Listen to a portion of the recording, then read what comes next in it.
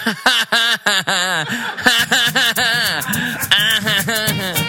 cat. Oh.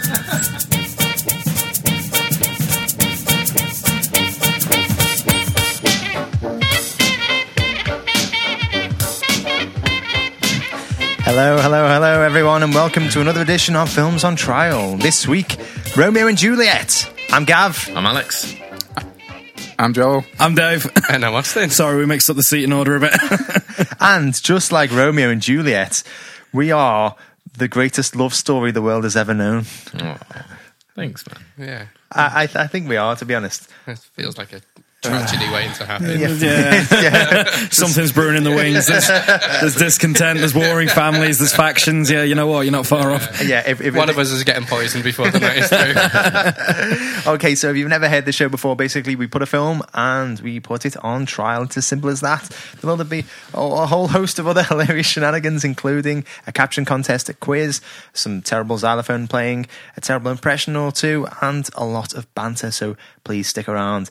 If you've never seen Romeo and Juliet before, just to say that this episode is going to be particularly spoilerific. They don't need to have seen it. If you've I never read the play. Yeah. If you don't know what Romeo and Juliet is about, I really question your education.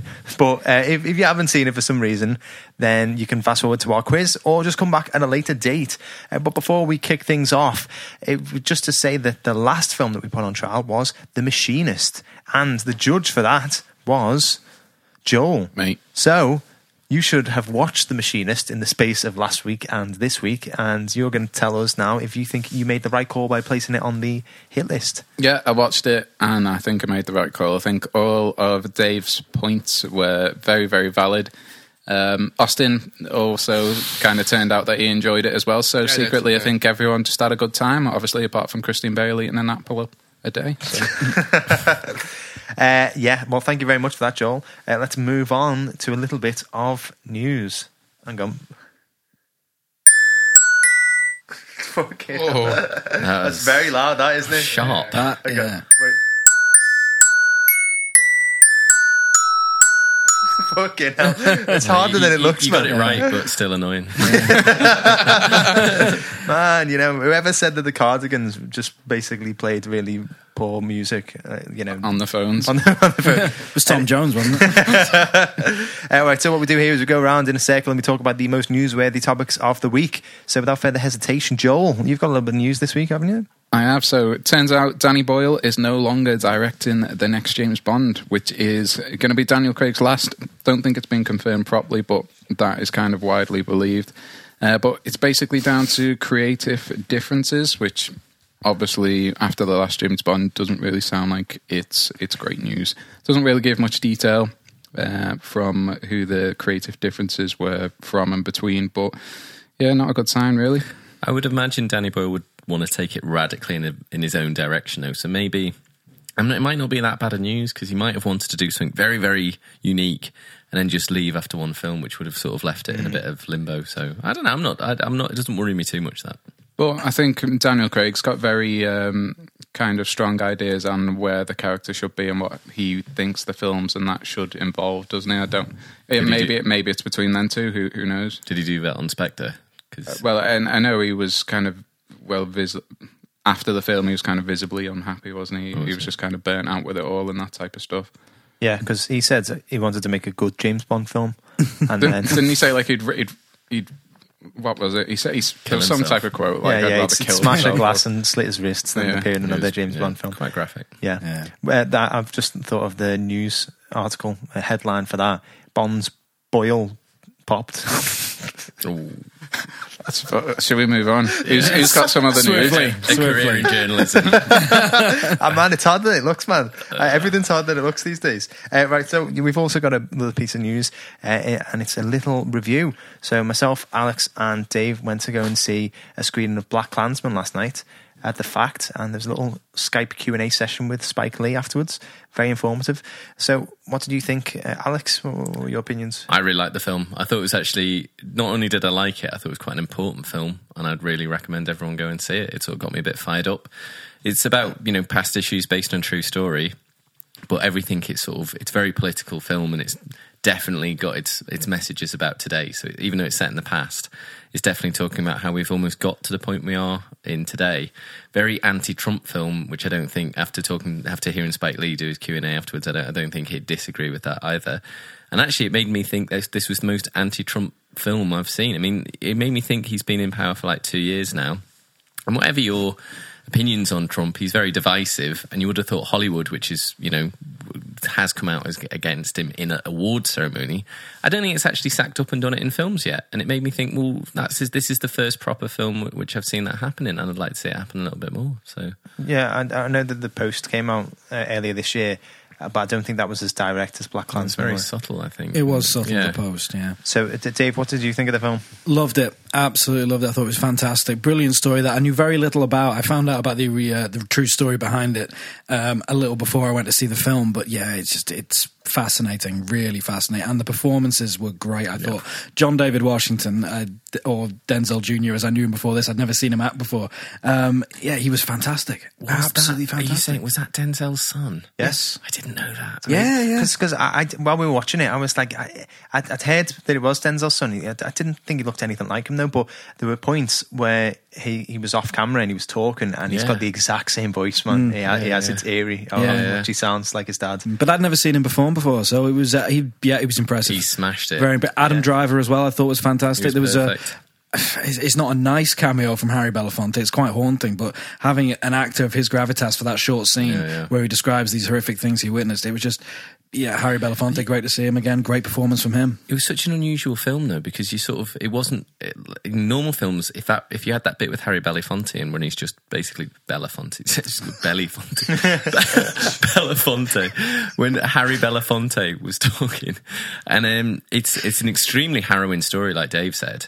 And if it was any other film, it'd really break the whole tension. But the way Spike Lee did it, it just slotted in absolutely perfectly, and it just kept building and building and building. Well, he had it interspersed with people watching Birth of a Nation, two completely contrasting. But it was just so well done from And it was almost like the way he was showing the clan watching Birth of a Nation, it was done in like a comedic way. They were all like a sort of like a matinee performance, eating popcorn, having a laugh. But then the way it was being played alongside Harry Belafonte, talking about the lynching that he'd attended, it was sort of like at one moment you were like kind of laughing, and then a second later you were like, oh my god, this is so harrowing. I felt there was a strange comedy that ran all the way through it, and in one scene you'd be absolutely killing yourself laughing, and the next scene you'd stop dead, and then you'd be laughing again a little bit. Like it was bizarre, really. I thought I won't go into too much detail, but I thought the ending was so poignant. I mean, so throughout the film there's references to how 1970s and 2018 or 2017 aren't that different, and there's like constant little in-jokes, sort of like, oh, can you imagine this happening in 30 years time, and the joke being that Trump's in power, and all this stuff that they're talking about now, which they're saying it's going to go away soon enough, is actually still happening. And it's almost told in sort of like a joke, and a fraction of a second later it's over and you've moved on to something else.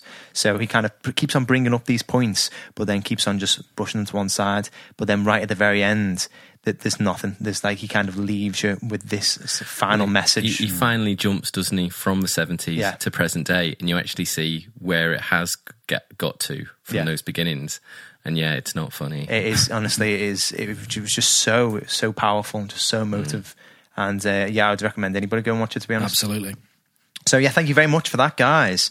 I think it's time for a little bit of, I don't know, actually. Get your xylophone or your keyboard or whatever it is you're doing. Can you smell that, Ozzy?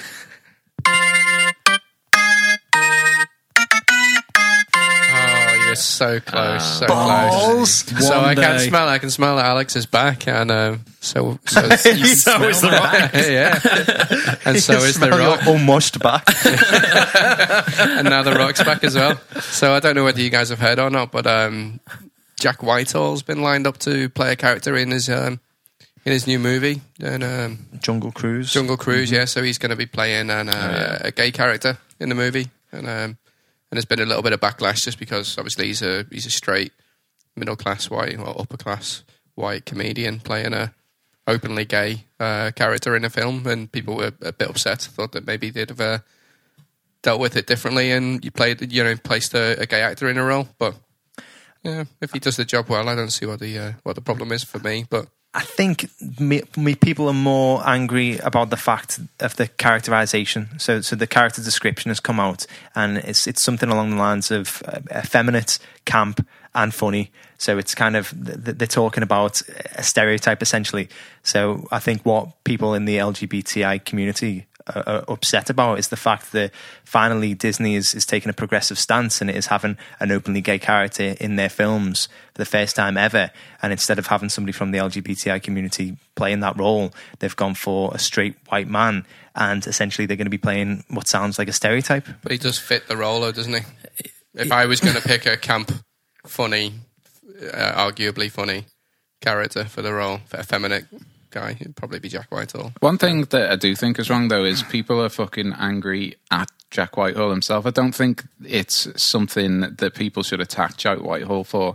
It is arguably like a massive role that he's been offered, and it could be a big break for him or whatever. And I think he shouldn't have to say, actually, no, guys, you should offer this to this person. I think in that industry, you do have to look out for number one a bit as well, don't you? I think it's coded trolling a little bit. It's like kind of acceptable trolling. I just think people are very angry very quickly. I kind of agree. I agree with what you're saying that, yeah, it's a good moment to have an established and, a gay actor play this. I think that would be a good moment. But there's also a discussion about it to be had, that where people need to talk about it kind of like calmly and openly and just discuss these issues that are going on. And I think, as we saw with Scarlett Johansson when she recently was offered the trans role, she accepted it, and people went absolutely crazy and were trolling her. And then she stopped doing it, and she was still getting trolled. I just think people need to stop getting quite so angry, especially like Joel said, at the people.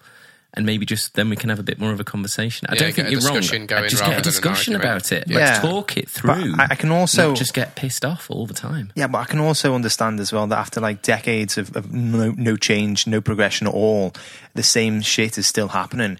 People are going to be vocal. They're going to be angry, and the fact that it's okay for us as 5 straight white guys because we're constantly represented in every film. Straightish. But if you're if you're from the LGBTI community and you essentially watching a film that it's a straight white man playing a gay character, you've seen that time and time again, you'd feel that you aren't being represented. And I do agree with you though that it shouldn't be the people that are attacked. I don't think that Scarlett Johansson or Jack Whitehall should be attacked. I mean, I'd like to give Jack Whitehall credit and assume that he didn't know what the character was. That he might have known that the character was gay, but he didn't see the description, the breakdown of the character. And I think that the real people to be upset with are going to be the producers, the studio, the directors, the people who've made the decision to overlook credible actors for those roles and instead go for somebody like Jack Whitehall. Yeah, just to confirm, I don't think Jack Whitehall did. I'm pretty sure he was just cast as Emily Blunt's brother in this, and there was no real discussion about anything more about the character, and this has been added after his casting. They've decided to go down this route with the character, so in fairness to him, he may not have known. Another thing that annoys me as well is that I'm pretty sure the film is set in something like the 19th century. So, I mean, that character wouldn't have been openly gay anyway, and is that going to be like a joke that he's gay, but he's also got to kind of keep his sexuality hidden because of the time that they were living in? I mean, I don't know how they're going to play it, to be honest. It's dealt with sometimes oddly in films, like in Star Trek Beyond. I think it was that, or Into Darkness. Sulu's comes out as being gay, but it's in this way that they can they don't go full in and say they don't show him having a kiss, or they don't show him proper having a home life. It's in this way of they can almost plausible deniability almost. So it's he is, but just in case that pisses you off, he's kind of not as well. So On the flip side though, this is is a rock movie, and The Rock handles everything tastefully, so I think it's going to be dealt with pretty well overall. So I don't think we've got anything to worry about. That's the long and short of it. We're going to hold you to that, to be honest. The Rock was here, yeah. If The Rock was here, he'd say it doesn't matter what you think. And get back on with the podcast. That's what he'd say. One day The Rock is going to come tumbling down the mountainside, and you guys are going to be crushed by him. Anyway, I think it's time for a little bit of a film feel. Thanks. It's back. missed that. It's back. I did hear It you is had good. You had a different fanfare for yourself. No, last time. don't be we silly. wouldn't do that, Don't be no. silly. It's good to have you back anyway, Alex. I have missed you. Thanks very much. So my one today is, what's your favourite sort of adaptation in a film sense of a classic novel? So it could be a classic play like Shakespeare one, or just a good adaptation. Could even be a period one. For me, it's Clueless with Alicia Silverstone. You know the one. I love that film. I love it. It's I a thought you great were going to film. be like Wuthering Heights, or no. Clueless. Clueless. It's based on Emma, I think. For a man who's It's- so well read, I was not expecting that. bloody love Clueless, and it's really it's a fun film, and it sticks to the novel, updates it in very interesting, fun ways, and I'm a big fan of it. Anybody else? I don't know. Silence of the Lambs is pretty. I don't know. It's a good book and it's a good film. Oh right, yeah, sure, yeah. I think the only film I've seen that was actually better than the book was Shutter Island, which was a really good adaptation. It was a very faithful adaptation of the novel, but I insist on reading the book before I see the film. That's why I've not gone around to watching Gone Girl yet, because I've not gone around to reading the book. Yeah. But it's I've read the book of Shutter Island before I saw the film, and you know what? Wish I hadn't. Really do. The book brought nothing more to the table than the film did, and the film did it better. But obviously all the spoils have been already ruined for me, so... I like how you told me that, then lent me the book, and then I read it and had the exact same opinion as you. That was the biggest wasted exercise. Should I tell you what's a really weird one? If you've ever read One Flew Over Cuckoo's Nest by Ken Kesey, Yeah. and then watch the film, it doesn't actually affect it. It's weird. The book's quite different in a Isn't weird it? way from the film, and you can enjoy both of them in quite separate ways. It's I've weird. not seen the film. I've read the book, and I'm sure somebody said, isn't it written from somebody else's Chief viewpoint? Bromwich Chief, perspective. the mute chief.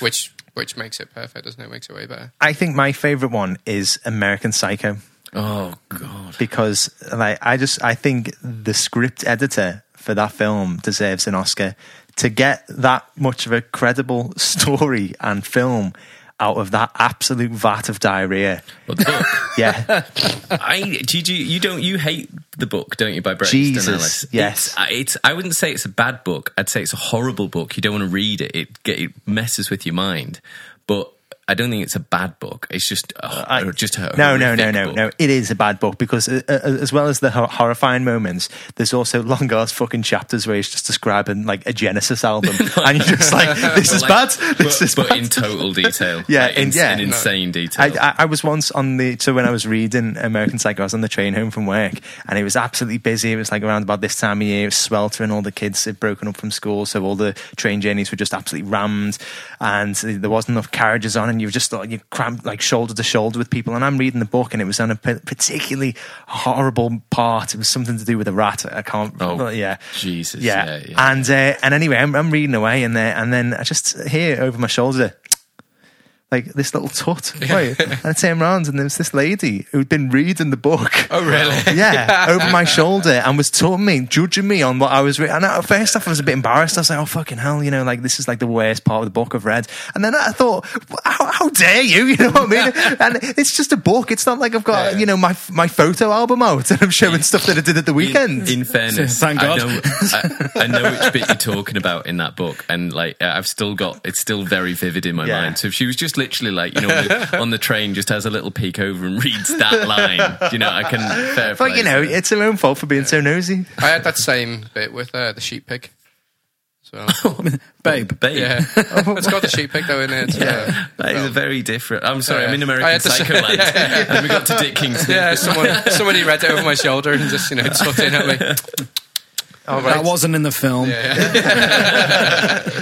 Okay, right. So thank you very much, everybody, for that.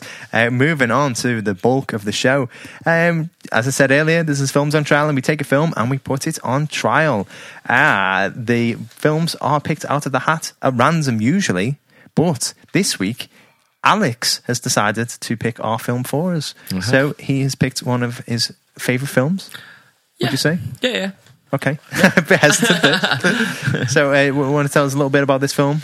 Well, it's Romeo and Juliet, the Baz Luhrmann version. It's a bit decisive, which is one of the reasons I want to put it on. I felt like we haven't done a film like this for a little while.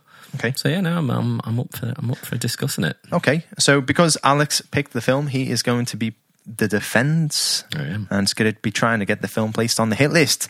That means that all of the other roles have been randomised. So in the role of prosecution is Joel, and Joel is going to be trying to get the film placed on the old shit list.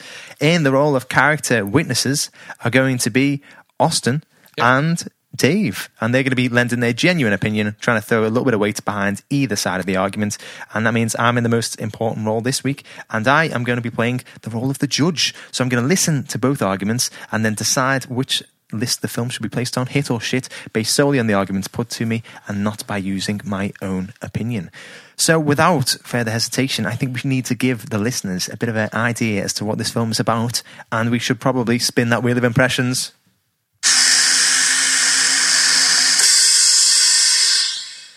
Okay, so fortunately, it's landed on yourself, Alex. Okay. You've got So to translate it to rhyming couplets. Iambic pentameter. So basically, Alex's job here is to just read out the synopsis of the film, but in the style of a character or actor that we decide. So who are we going to go with, guys? What about Mercutio? I was thinking a bit of a curveball. Mark Knopfler from Dire Straits. Could do Martin Knopfler. Could just try and change it to Shakespearean speech, like Ozzy said. You know? Oh yeah. Oh, Or what I've got about no idea. so a mumbling Geordie or Geordie? or That's Martin Shakespearean Knopfler. or a Shakespearean speech? Yeah. Just read out like a Shakespearean actor. Diction, my darling. Diction, okay. Shakespeare's famous play is updated to the hip modern suburb of Verona, still retaining its original dialogue. Very good. But better than a mumbling Geordie. As Shakespeare's famous plays updated. Bob Dylan, isn't it? Bob Dylan, yeah. Okay, right, without further hesitation, I'm going to kick things off, and I would like Alex to start. So please, defense when you're ready. I would love to. So, a big criticism of this film is that it sort of takes an absolute classic and ruins it. I don't think that's very fair.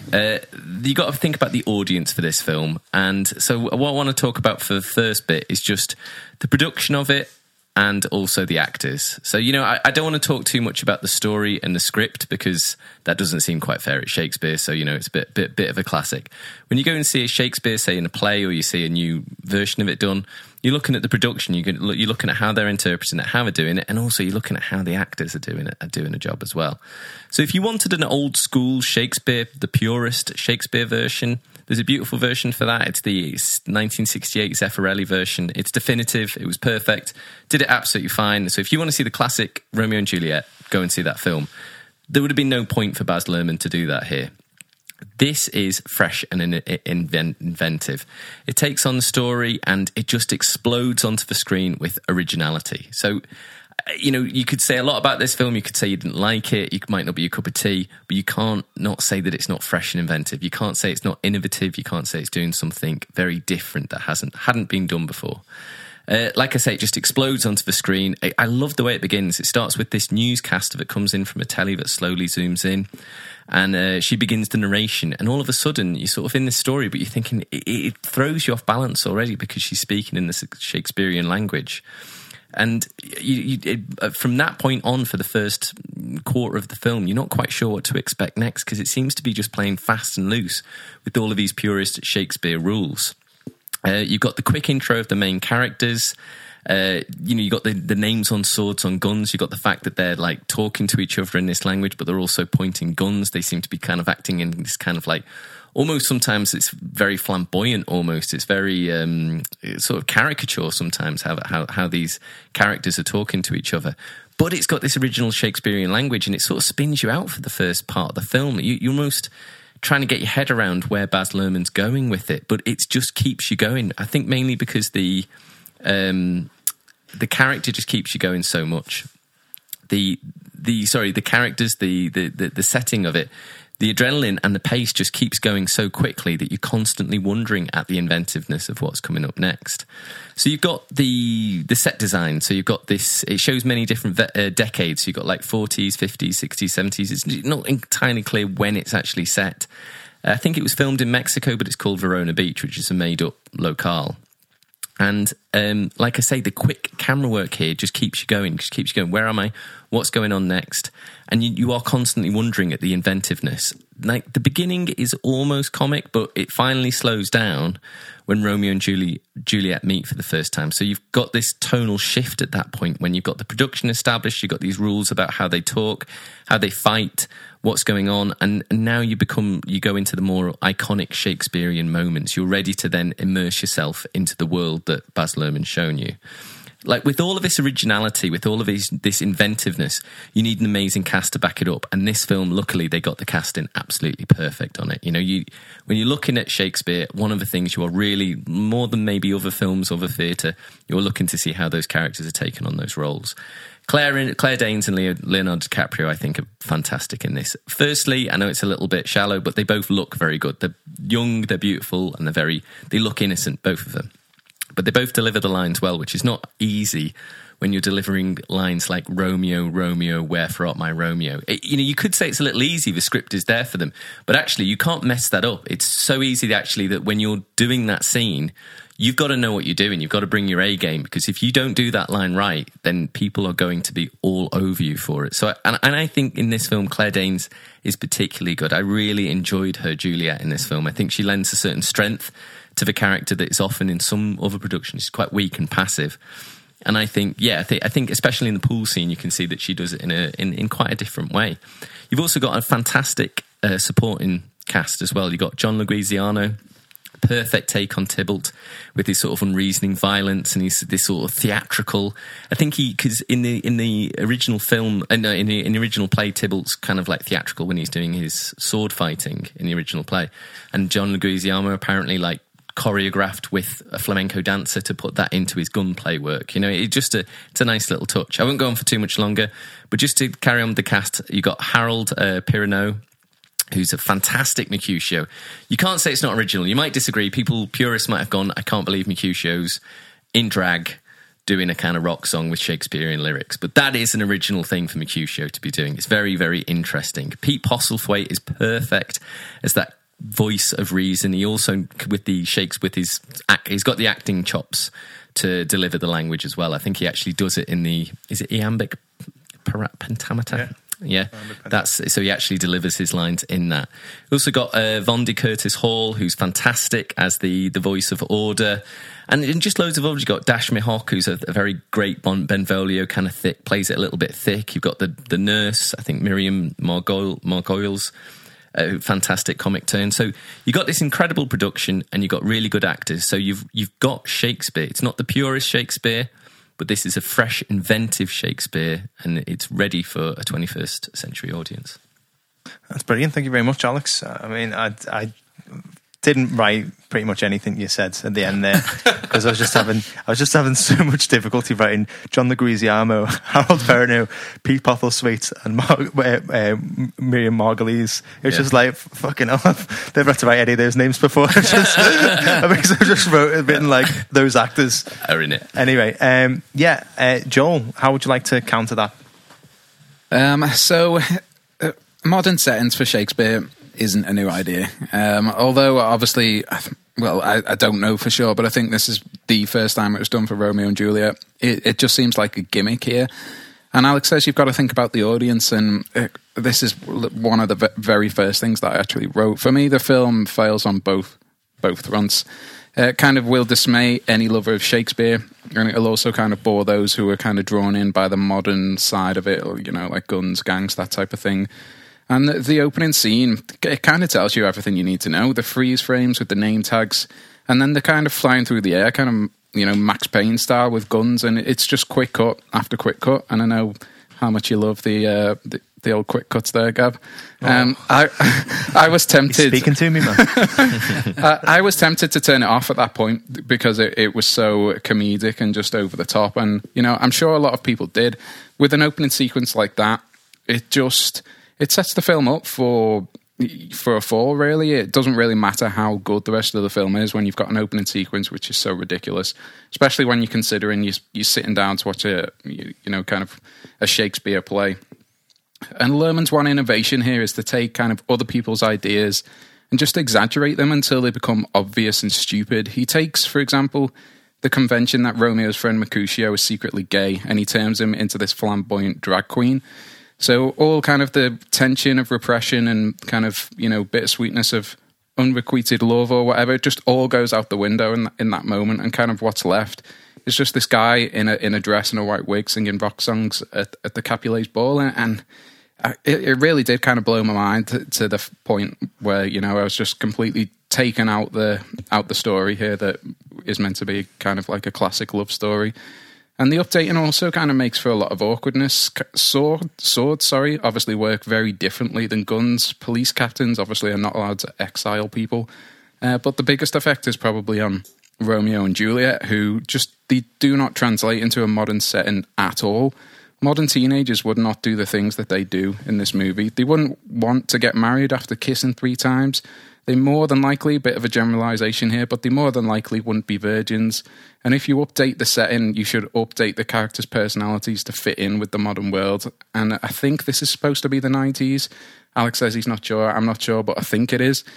But either way, the characters themselves aren't updated. They are the same characters essentially from the original play. The big moments are all still here, but they're all neutered. The balcony scene takes place by a swimming pool, which for me was a very weird take as well. The death scenes, which I thought would be the most powerful, they are very laughable. Like Romeo, he goes to drink the poison, and it kind of looks to me like it's knocked away at the very last second. And not only that, but Juliet opens her eyes a good few seconds before he actually drinks it. And he actually says something like, "Here's to engrossing death," or something like that. And she is staring at him in the face, and yet she does nothing. And then, to be fair to DiCaprio, the look on his face as he realizes she's alive is, it's great. Like, it's acting at its finest, but it's probably because he's fucking fuming that she didn't stop him drinking it. I am fucking fuming. You better blow your brains out. I'm fucking pissed off. And then, so she does shoot herself, but it's just it's just not dramatic at all. And then, obviously, you don't see any blood, but then they kind of zoom in for a close-up of the two, lovers kind of dead. And the blood is just like, there's just tiny little speckles. And for me, it was just like either show blood and show the gore how it would be if someone blew the brains out, or just don't do it at all. It's a minor annoyance, but it's still a valid point. And there's this kind of Roman Catholic environment in modern times, which also kind of seems to suggest that their love is almost spiritual, but it just kind of again feels like this cheap gimmick to get you to support them.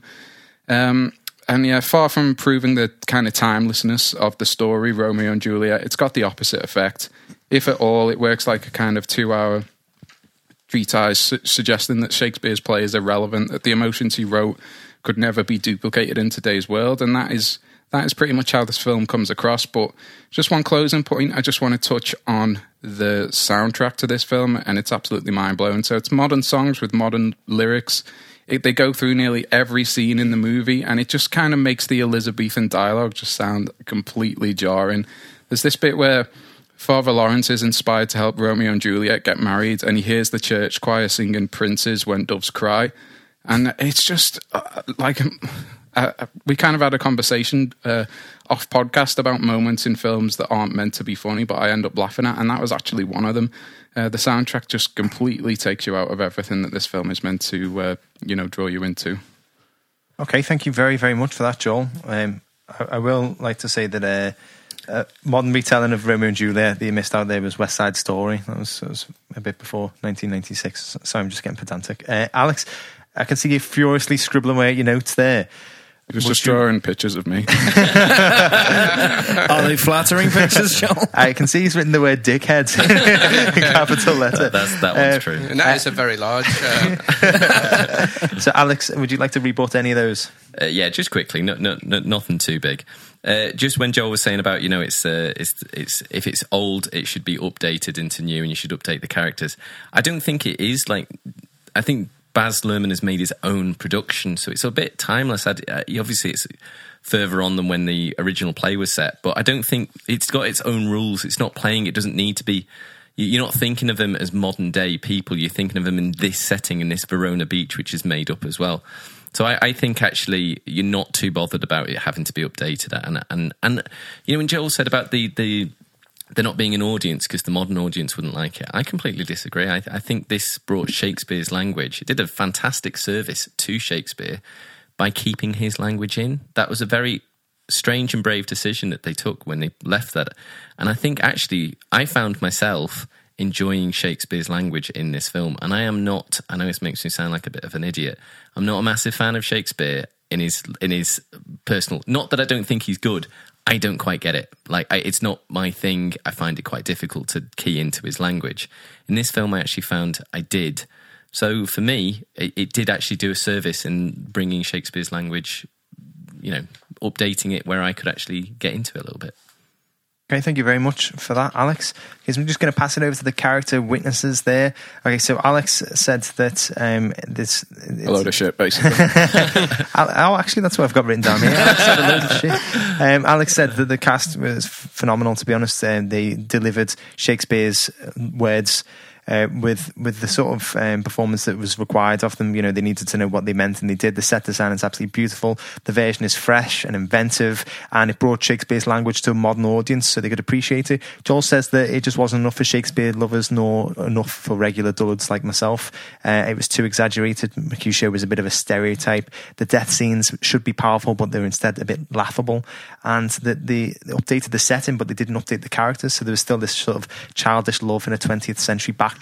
So, Austin, to be or not to be, what do you reckon? That is the question, mate. That is the question. I was going to do the rest of it, but I realised, I very quickly realised I didn't know it. So, I think Alex isn't alone here. I don't know. I see a little bit on both sides, to be fair. When the opening scenes, I'd totally forgotten. I'd seen probably just that opening scene before, and I forgot that it was the original words, and it took me aback a little bit, and I was like, oh, what's going on here? Am I really going to get into this? But after a while, the same as when you go to watch a play, you get into it, you get into the rhythm, you get into the, it just starts working with it, and you don't mind it after too long. I see what Joel's saying is that, the characters, it's a little jarring, but it's artistic, I think, and that's kind of works. Is that you can see what they're doing is they've updated the visuals while trying to keep the script as it was. So I don't mind it, to be honest with you. I think I'm more in Alex's camp on this side, for that to be fair. So in that sense, to be. Thank you very much, Austin. Captain D, what do you reckon? I see where Alex is coming from, but I don't think the film was altogether that inventive. Like you said, Romeo and Juliet's been adapted before, and it's been modernised before. And I think a lot of Shakespeare plays have it. I understand what Alex is saying about how it resonated with you more seeing the words performed, but I think if you're just reading a Shakespeare play, you don't get the same impact. Seeing the words being spoken and acted to you is always going to convey it more, because that's how it was meant to be delivered to you in the first instance. So I think if you sat down and watched a Shakespeare play or any adaptation of Shakespeare's work where they keep his words and his speeches intact, you're going to get that understanding, you're going to get that connection. Oh, I disagree with that. Okay. No, sorry to interrupt. You may do so. As far as performances go, I think Leonardo DiCaprio and Claire Danes are all right. They do pretty well. I think most of the cast are all right. I don't think there's anyone bad. I think everyone's all right. I'd say Pete Postlethwaite, Alex is right, nailed it. Of course, you'd expect that from him. And I've got to say, I thought Harold Perrineau was great. I thought he gave a really good performance there. I thought it was solid. Different way of looking at the character, I'll give you that. But no, I thought he gave a good performance. But I think Joel did hit on a key word, gimmick was said at some point. And I do think for all Baz Luhrmann's flair and style, and he is stylish and he does have a lot of flair, after the first 20 minutes or so, it does feel a little bit gimmicky. Not so that it takes you out of the moment or jars it too much, but it does feel that way a bit. Thank you very much. I was going to introduce you by doing another Shakespeare quote, but I realised that I'm in the same camp as Austin and Alex. I was going to say, Dave, country for your horse? Didn't really fit as well. You should have. Alex could have said it too, David. Okay, so second point here, guys. Joel, I'm going to start with you first. What would you like to discuss? Well, in this one, I'm going to discuss the performances a little bit more. So, DiCaprio and Danes, for me, they both sounded uncomfortable saying their lines. They almost had a strained look on their face, I feel like, when they spoke it. Much of the dialogue is kind of shouted unintelligibly, while the rest is kind of recited almost dutifully, as if it's kind of like a high school production. And obviously, both of them are very talented young actors, and they've both gone on to prove that in their later career. But at this point, I feel like they were in over their heads, basically. There's a way to speak Shakespeare's language so that it can be heard and understood, something which kind of both Alex and Dave touched on, really, and these guys haven't mastered it, at least not at this point. John Leguizamo as Tybalt. Luigiano. You've just got Luigi in your head from Mario. John Luigiano. John Luigi. It'd be fucking better if he was Luigi. He, as I said, he's a caricature. Paul Sorvino, as the head of the Capulet family, is just completely over the top as well. He's got this really ridiculous Hispanic accent, very, very, very generic. And there are many other familiar faces which have little to do besides scowl. Brian Dennehy, is it? Dennehy? Dennehy. Yeah, Dennehy. And Emmett Walsh are both pretty terrible, and those guys just pretty much do nothing. I'm holding Dave back. I'm holding them back. Calm down, Dave. And basically, like too many movies these days, really, you kind of end up wishing the director would devote as much time to developing the characters and telling a compelling story as he does setting up kind of fancy camera shots and working in the editing room and kind of getting all the music and things like that to fit in with the to fit in with the actual reimagining of Romeo and Juliet. And just kind of a final point to touch on is something that which I did very briefly touch on in my first argument. Kind of all the big scenes which are here, they end up just being very, very underwhelming.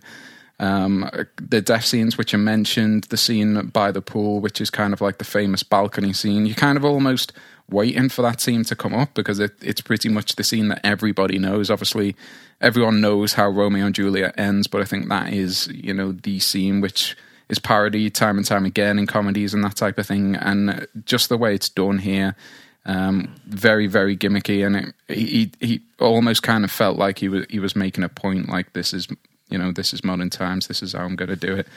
So overall, I just felt like it was, very disjointed. And like I say, it just takes you out that story. And it's such a big deal to be engrossed in Shakespeare. Okay, thank you very much for that, Joel. Alex, how would you like to counter those arguments? Just to talk about, and I know Joel and Dave picked up on it, the sort of gimmick side of it. The first 20 minutes are unusual, and you could say it's not your cup of tea. It is a different way of introducing Shakespeare. I think it is inventive, though. I think it is different. It's definitely Baz Luhrmann's own style of doing it, and I did like it. I really did. I could see how people wouldn't, but I think what Baz Luhrmann was going for there is he's starting it off as a comedy because Romeo and Juliet is classically, everyone knows it's a pretty depressing story and it's going to be very tragic all the way through. So I think he wanted to have these comic elements to start it off with and also to sort of startle the audience so they never quite knew where it was all going to land. However, there is, after about 20 minutes, there is a tonal shift when that stops happening. So it's not like that, definitely not like that all the way through. And I also think there's a good reason why Baz Luhrmann did it. And that's when they start using these iconic scenes. And I could not disagree with Joel more. They completely land those iconic scenes in the sense of you can still remember them today. This is a film from 96. It's 22 years ago. And when people talk about Romeo and Juliet, they are talking, those images of the costumes they're wearing when they meet for the first time. I thought it was fucking brilliant because they actually meet in a toilet, right? Which is that's where she's on one side, she's on the other. And there's a guy pissing in the background, right? Which is not the normal way that Romeo and Juliet meet, That's quite an odd way for Baz Luhrmann to decide his main two characters are going to meet. But they meet through that fish tank scene. Now, that is iconic in cinema. That is a very famous shot when they both look at each other for the first time. He goes down and he sees her eye through it. That is, it's famous for a reason. And then, Was it shit? yeah, that's famous for being shit. Yeah. Then later on, they're out in the pool, and I think I thought that scene was very interesting.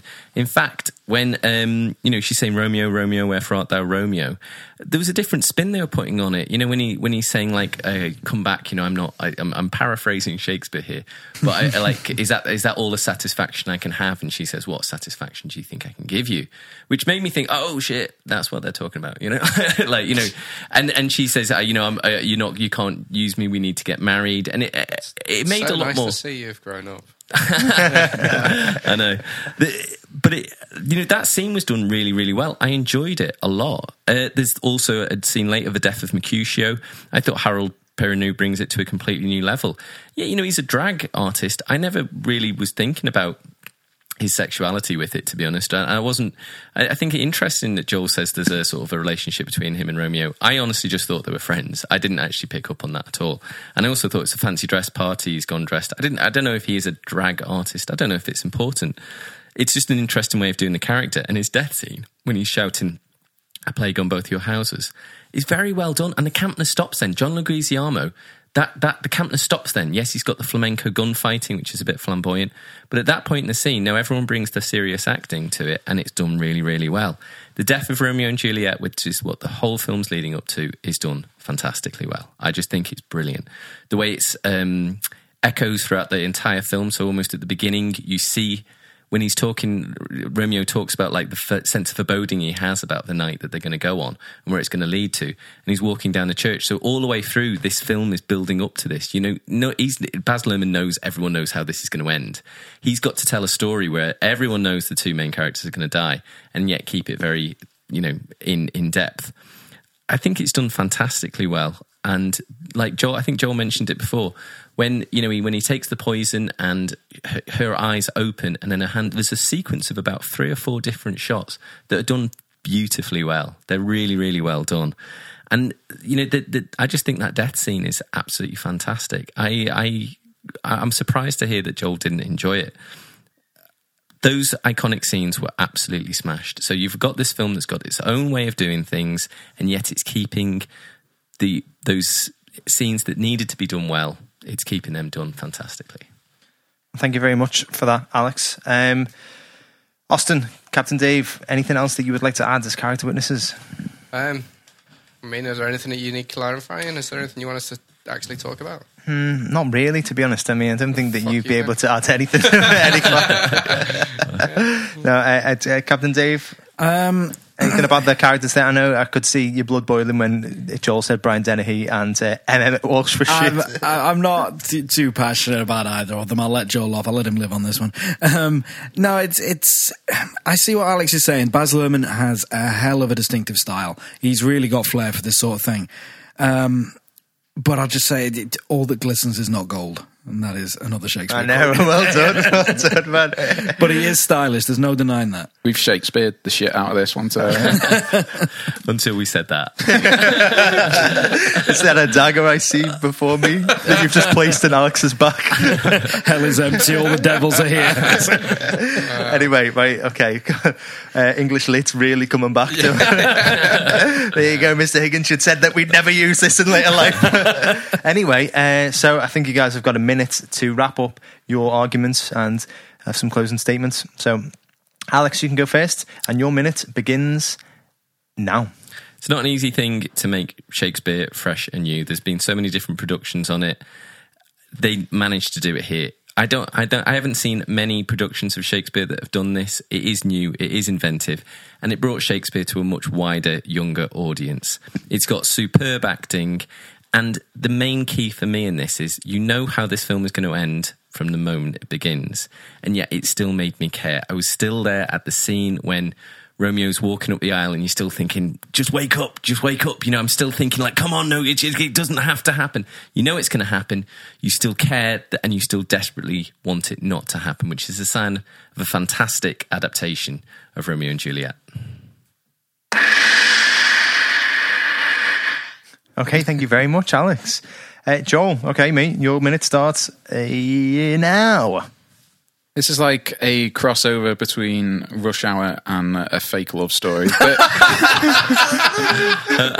action scenes are just so completely terrible and just off the whole setting that it will blow your mind, and it'll blow your mind in such a way that you won't want to watch the rest of the film. If you want to go and see Romeo and Juliet, go and watch your local production of it, support your local theatre, whatever. Don't support this bag of shit.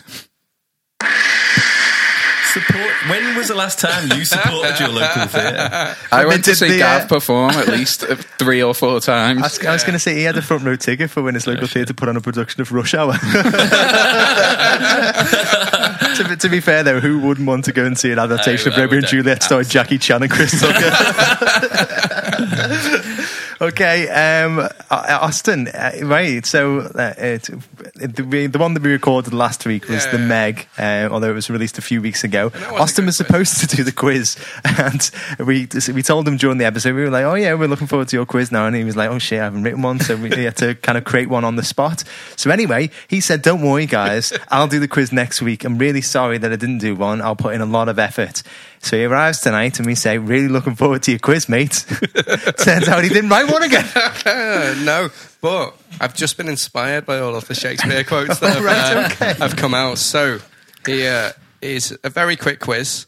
Been researching sharks all week. Yeah. And it's about the Megalodon again. It's a quiz just on sulfur whatever it was. No, seriously though, here is a very quick quiz, and I want you to tell me, is this a Shakespeare quote or a hip-hop quote? Or a hip-hop quote? Yeah. Interesting. The quiz for Lord of the Rings the other day. Oh yeah? What's it called? Balls deep or Helm's deep? And on that note, this one's actually called Big Willie or Big Willie. And it's hip-hop. That's probably the best quiz title I've ever heard. Well, second best after Helm's Deep or Balls Deep. I feel like I've paled into insignificance. Anyway, quote 1. To destroy the beauty from which one came. Shakespeare. Hip-hop. Joel is correct. That is Jay-Z. That is hip-hop. No. Number 2. Maybe it's hatred I spew. Maybe it's food for the spirit. Shakespeare. That is hip-hop. That is Eminem. Ooh. No. I see where he's going with this. Yeah. Men would rather use their broken records than their bare hands. Hip-hop. Shakespeare. Hip-hop. That is Shakespeare. That's from Othello. Exactly, I knew that. You thought you did. Very I was not spinning. born under a rhyming planet. He's just there, just mixing the desks before he brings out the skull. That is Othello, isn't it? We're at the skull. No. That's Hamlet. What happens in Othello?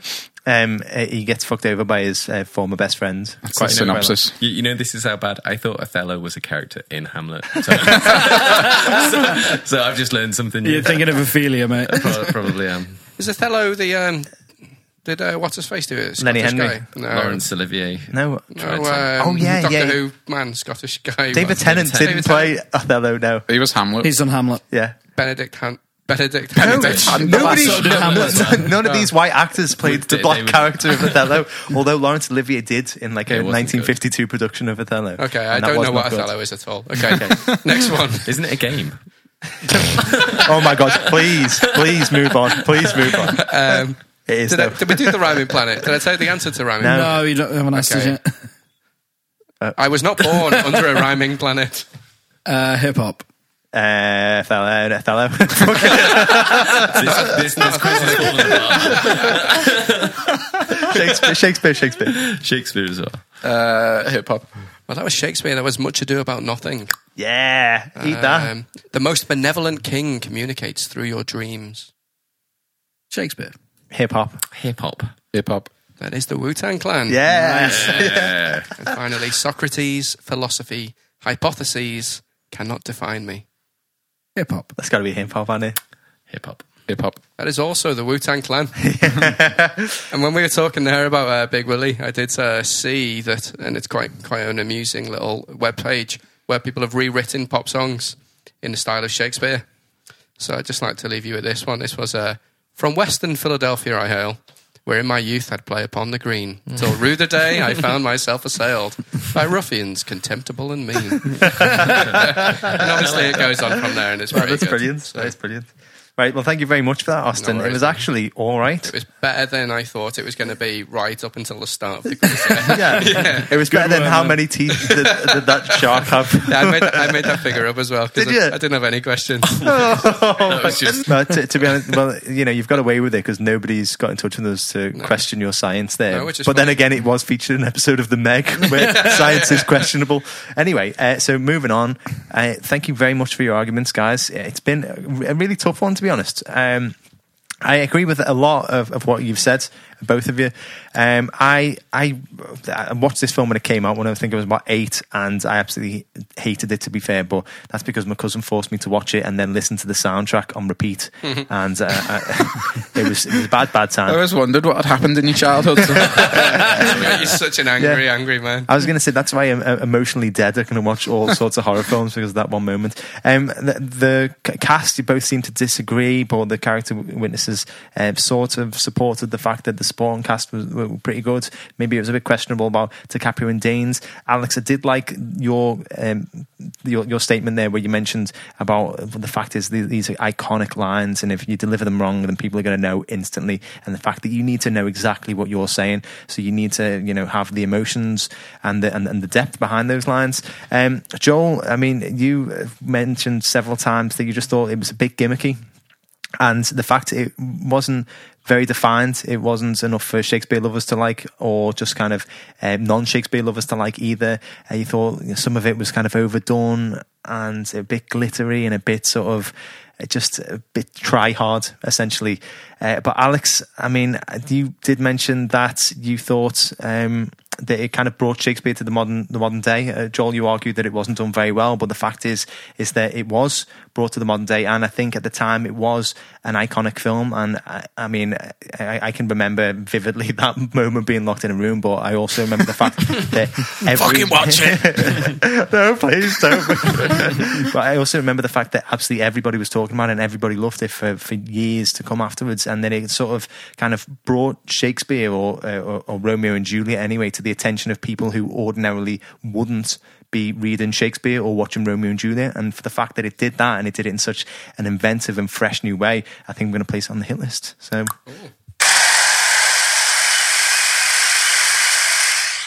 So, yeah, thank you very much there, guys. Very good arguments. Genuine opinions. Alex, I mean, obviously you really like this because you asked to be put it on the shit list. Are you happy with the verdict? To be honest, I wanted it on the hit list before I'd seen it again, and it was more just because I thought it was kind of a good bit of a Marmite-y film.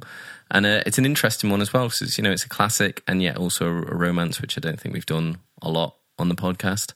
But I haven't watched it again. I only watched it about an hour before I came here. And I really enjoyed it, so I was kind of made up that I was defending it and really enjoyed it at the same time. So, no, I really liked it. I think I know what, like, the main thing I agreed with what Joel and the rest of them were saying was like that first 15 to 20 minutes. It's a bit touch and go. Jarring, isn't it? It's a little touch and go where you're just like, not sure I'm into this, not sure I'm really going for this. Baz Luhrmann's kind of gone just full pelt, and it's just it threatens to tip the cart a little bit and it might all fall over and not go very well, but I think he brings it back. So I do agree with what they were saying about the opening. That's good. Thank you very much. Joel, genuine opinion? It's the first time I'd seen it, to be honest, and I think it's a movie of two halves. Like, I wouldn't say it's the first 20 minutes, I'd say it's like the first hour that is just absolute shite. But when people start dying, then shit gets good. After that, it does bring it back, but I was disappointed in the death scenes. I do think that they were pretty poorly done, to be honest. But I probably won't watch it again, as I've said a lot of times, but it's not terrible. Okay, thank you very much. Well, let's play a little game of higher or lower. So, IMDb score. We're going to say if it's higher or lower than a previous film that we put on trial, which was The Machinist, which scored 7.7 out of 10 on IMDb. So, Alex, higher or lower? I'm going to say higher. Higher? Joel? I'm going to go for... If it's 7.9, I will drink some fucking poison. I'm going to go for 6.4. Fuck. Okay, I'll see. If it's as high as that, I'm going to blow my brains out. Seriously, I think it's higher. I think it's probably better. I'm going to say 6.7. 6.7. Okay. Yeah, if it's as high as that, I'm going to die quietly off stage and come back recast as someone else. I'm going to say lower. Lower? Okay. Well, yeah, most of you are right, apart from Alex. I don't think that means you've got to go and kill yourself, though. I'm the only one who didn't. Although I do have a shitload of poison just knocking around here. Okay, yeah, it was lower. It was 6.8 out of 10. Oh. Yeah. Did they get on Rotten Tomatoes? I don't know. Don't make me look up because I've got too much shitloads on my phone. Anyway, but moving on to the final thing that we want to discuss here, the caption contest. So every week I take a screenshot of the film and I put it on Twitter and I ask our friends and followers to provide a caption with the winner winning a chocolatey frog-shaped treat. A nice Freddo there. So this week I have taken the screenshot of Mercutio reaching inside Romeo's jacket to pull out his gun, it looks like. Leo's looking a bit shocked. Mercutio's not looking happy. So I've asked our friends and followers to create some captions. You guys have just got to vote which one you think is the funniest. Starting with, I told you not to wear that ridiculous tie. You can deal with this yourself. Number 2, time to pull out the big guns. Number 3, Tobey Maguire is hiding behind that garbage can. I got him, Leo. I like that. The next one, hands off Juliet. He's mine. The next one, you just keep your eye on that spider. I'll handle the rest. The next one is, come on, Leo. It's only Kirk Cameron. He's not worth it.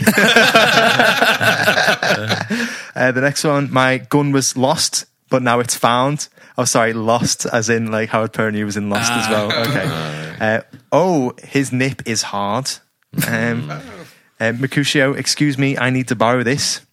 Next one is, you're dating hair. Hold this for me. My mum said I'm not allowed to play with guns. He did not just call my mum a fat. Give me your piece.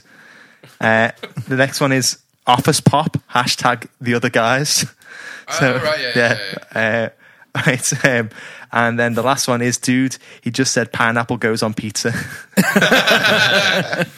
It's going to be either Spider. Tobey Maguire or Spider. But yeah, I'd be happy with one of those. I'd give two. it the Kirk Cameron one. But Oh, yeah. Oh, right, so that's 3 different ones. Joel, decide and vote, mate. I'm going to go with Tobey Maguire one. Tobey Maguire. Let's do it. Okay, so well done to Two Guys on Friday podcast. You've just won yourselves a delicious Freddo. Okay, so I don't know why, but the frog just always like underwhelms me. Okay, all right. So just before we call things to an end here, Alex, I think it's your turn to talk about a podcast that you've been listening to this week. Yeah, so I actually listened to one called Mike, and Oscar. It's a really, really good one. It's basically just two guys talking about films, but they sort of like, they re-rank things, they really go through it, they look at it in a lot of depth. They're really, really funny. Definitely, worth checking out. The episode I listened to was they were re-ranking all the best bits out of Mission Impossible. So they went through and said, what's the best bank heist happens at some point in all the films. They went and ranked them. Oh, and right, honestly, okay. you could just hear them talk about it for absolutely, for hours. So yeah, definitely worth checking out. Who's Oscar? No, the Oscars. So that's the premise. So, Mike, they're both called Mike, and they sort of look at Oscar films. So I think the Mission Impossible episode was kind of just when they're not in the Oscar season, but yeah. Okay, yeah, they're also really engaging on Twitter, so I'd advise that people check them out. It's at and Oscar on Twitter. And while we're talking about Twitter, why not give us a follow at Film Trials? You can also suggest films for us to place on trial. We'll put them in the hat and we'll get round to doing them eventually. Why not also give our friends and collaborators a follow as well? Austin Ray and Winston Sang, that's our very handsome music producer over here. And I thought you were going to say that's our very handsome artist, and then something else about me. No. I realised last week I just kind of said our bald producer because I couldn't think of anything else at the top of my feet. Okay, so our music producer and our graphic artist, respectively, there at Ozzy Ray and at _Quirks. Also, why not check us out on Facebook, which is handled by our good friend Captain Dave, and check us out on Instagram, which is handled by Austin there. Also, as I've said before, why not check us out on YouTube? We should hopefully have some videos up and running in a few weeks. So just to thank everybody who's listened to this episode and all of our other episodes, you can catch out our future stuff on any podcast platform or on our website, www.filmsontrial. So that's it. Romeo and Juliet was placed on trial, and 'twas but a scratch. You can catch us next week when we'll be in your ears with, I forgot to say, it's Space Odyssey 2000. Oh, okay. Space Jam. Space Jam. I love Space Jam. I'm going into We're it. putting Do Space- Shakespeare one week and then do Space Jam next. More our style, I think. So we have picked the next film to be placed on trial out of the hat, and it is the seminal classic 2001: A Space Odyssey. We've also picked the roles out of the hat at random. In the role of defense is going to be Brucey. In the role of prosecution is going to be my good self. In the role of judge, it's going to be Joel, and character witnesses are going to be your good selves, Austin and Dave. So please check us out next week when A Space Odyssey will be on trial. We'll be in your ears then. Until then, goodbye.